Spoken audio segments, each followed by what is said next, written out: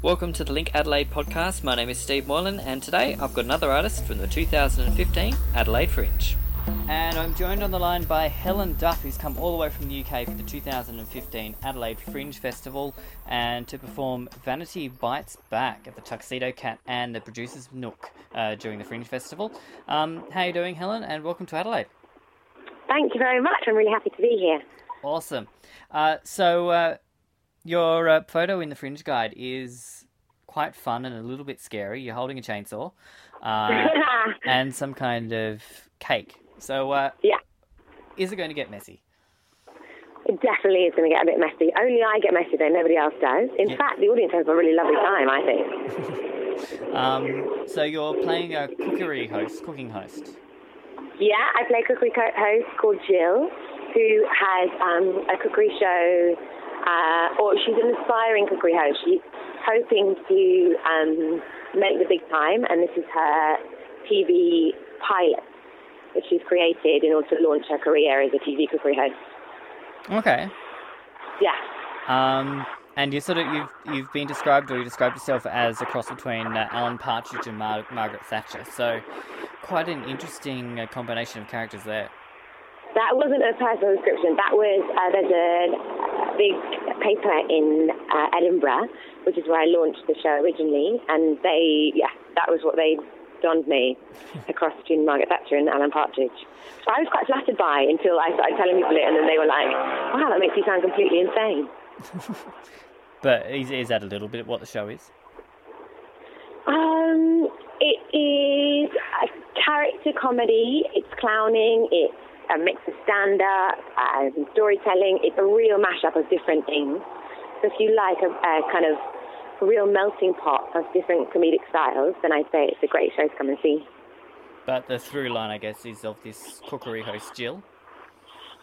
I'm sorry, what was that? Is the through line of the whole piece kind of this cookery host, Jill, and the way that she wants to get going? It's her creating her television pilot for the first episode of her, like, the beginning of her life, essentially. So there's a lot of high expectations and a sense of, like, what you want your life to be, and then the reality of it kind of crashing down around her, which is really fun because there's a lot of audience interaction. There's a lot of opening up and being quite honest about what she's going through, but also she's trying to cover it up desperately. She's trying to keep everybody happy and put on a perfect front, and that in itself creates this great tension. Absolutely. And what inspired you to create Jill and create this show, I guess? I was really interested in exploring what I'd done clowning out in Paris at a kind of clown school called École Philippe Gaulier, which is a fantastic place where lots of people from around the world come to create their own work. Yeah. I trained in London as a straight actor at Lambda, which is like really prestigious. Oh my goodness! You drama trained at school, all of the places. Yeah, exactly. I know. Before that, I did English at Cambridge University, so many name drops. It's crazy. I am not missing any kind of training, but I wanted to go out to France because I wanted to have more confidence in making my own stuff. Yeah. And actually ended up being just completely battered emotionally by the amazing teacher there, who gives you a really hard time in order to make you kind of wake up to what you have and what you can use. It's just purely you as opposed to something you're trying to be. And then came back and started making my own work, and had always actually had aspirations to be a cookery show host, and wanted to use that format to explore kind of bigger issues, like about what people could be potentially hiding as they try and create this perfect image of who they want to be and what could be running underneath for them. And that's, I mean, I think probably we don't get as much here in Australia. We had one season of it, but in terms of the cooking shows here, probably MasterChef and My Kitchen Rules are probably the biggest kind of reality cooking shows here. But over in the UK, things like, now it's running out of my head. Great British Bake Off, Jamie Oliver, Nigella. Yes. Yeah, all of those, but especially like the Great British Bake Off is absolutely massive over there. I know there are a number of comedians from the UK that I follow, and they just go wild over it. And there's a kind of... I love the Great British Bake Off, and I was so flattered because one of the presenters from it came and saw my show last week. We were doing it in London, and she loved it. She was like rolling in the aisle, so that was a really big compliment. Is that Mary Berry? No, it was Mel Gilderock. So there's a comedy duo, Mel and Sue, who present it, and then Mary Berry is obviously the cookery queen who kind of gives her expert advice. But it was Mel who came along. Oh, awesome. You might even be able to get a spot on the show. Oh my God, that would be amazing. But what I was going to say as well is that kind of the Great British Bake Off thing, because it's all baking, it kind of really reinforces this kind of old school, almost Stepford wife, Country Women's Association, really old-fashioned bakery, and these really images of a woman. And I get the feeling that your character Jill wants to be that kind of woman, but perhaps doesn't quite get there. It's weird because I've made these episodes just of Jill doing her cookery show online, and they've been going down a storm, and it's because even though she wants to, she has this ideal and she's trying to fit this image of what a cookery host should be, her own sense of humour and her own completely this syncretic way of presenting, which is very much my way of presenting, I guess, means that the whole thing is just bizarre and hopefully funny. I mean, I'm excited to play the show in front of an Australian audience because so far it's always been in front of a kind of pretty much UK with a bit of a mix depending on who was in Edinburgh. And there's a lot of playing on what's happening in the room and drawing from immediate circumstances.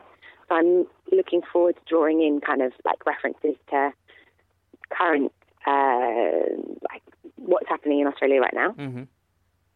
So you should be getting right into my kitchen rules because that's just started a week ago. So you'll need to catch up on all of that. Yeah, absolutely. And what is the point? It's a difficult kind of question. What's the point when you're performing the show? Is there a point early on in the show where you know if you've got the audience or not? Oh, do you know what? That's a really interesting question because the show itself is very much audience dependent, so it really depends on, and that's not a pressure, that's not like the audience has to come and present me with something. It's about actually me meeting them at where they're at. So sometimes, for example, I've had audiences who have been just want to go for it, really roaring, and it's almost felt like I'm riding this kind of horse that's out of control and I just have to hold on to the reins and hope I stay on. And then other times you've had audiences who are really quite timid and quieter and unsure about what they're going to get. So you have to kind of play it according to being sensitive to what they're feeling at the time. And so it's really interesting because the show is a real mix. It's not all comedy. It's got some really dark, sensitive moments, and a lot of people find it kind of quite deeply affecting. I've had incredible responses from audiences, emails, and people coming back a couple of times, bringing family members and stuff. And so I wouldn't say there's a point where I know that I've got the audience at all. I'd say it's a continual process of being sensitive to what's happening in the room as the hour progresses.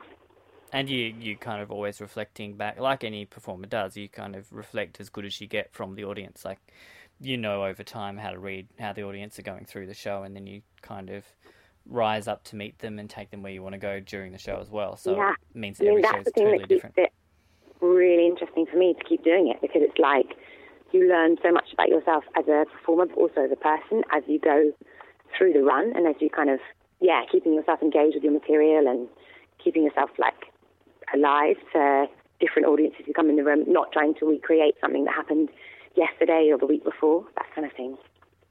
Awesome. Well, we're really, really excited to have you here in Adelaide. Welcome, and Helen Duff, I hope Vanity Bites Back provides you with so much fun during the 2015 Adelaide Fringe Festival, as much as we will get out of it as well. First up, you're going to be playing the Tuxedo Cat at the Coffee Pot upstairs in the corner of James Place and Rundle Mall in the city. That's from the 13th of February through to the 24th of February at 7:15 each night. Tickets on sale through Fringe Tix. And then you're at the Producers Nook for the last half of the Fringe. So that'll be from the 28th of February through to the 15th of March. And your shows then will be at 6 p.m, so slightly earlier. Tickets on sale for all of those at adelaidefringe.com.au with more details there, and at linkadelaide.com.au. Helen Duff, as I say, have an amazing Fringe. Welcome to Adelaide. Hope the heat doesn't get you too much. And I'm very fair, so I have to be really careful. Or get all of the sunscreen and just cover up. Thank you. All right, well, thanks a lot. And as I say, have an awesome Fringe. We'll see you around during the festival. Amazing. See you there. For more, visit linkadelaide.com.au. Check us out at facebook.com/linkadelaide or tweet us at linkadelaide.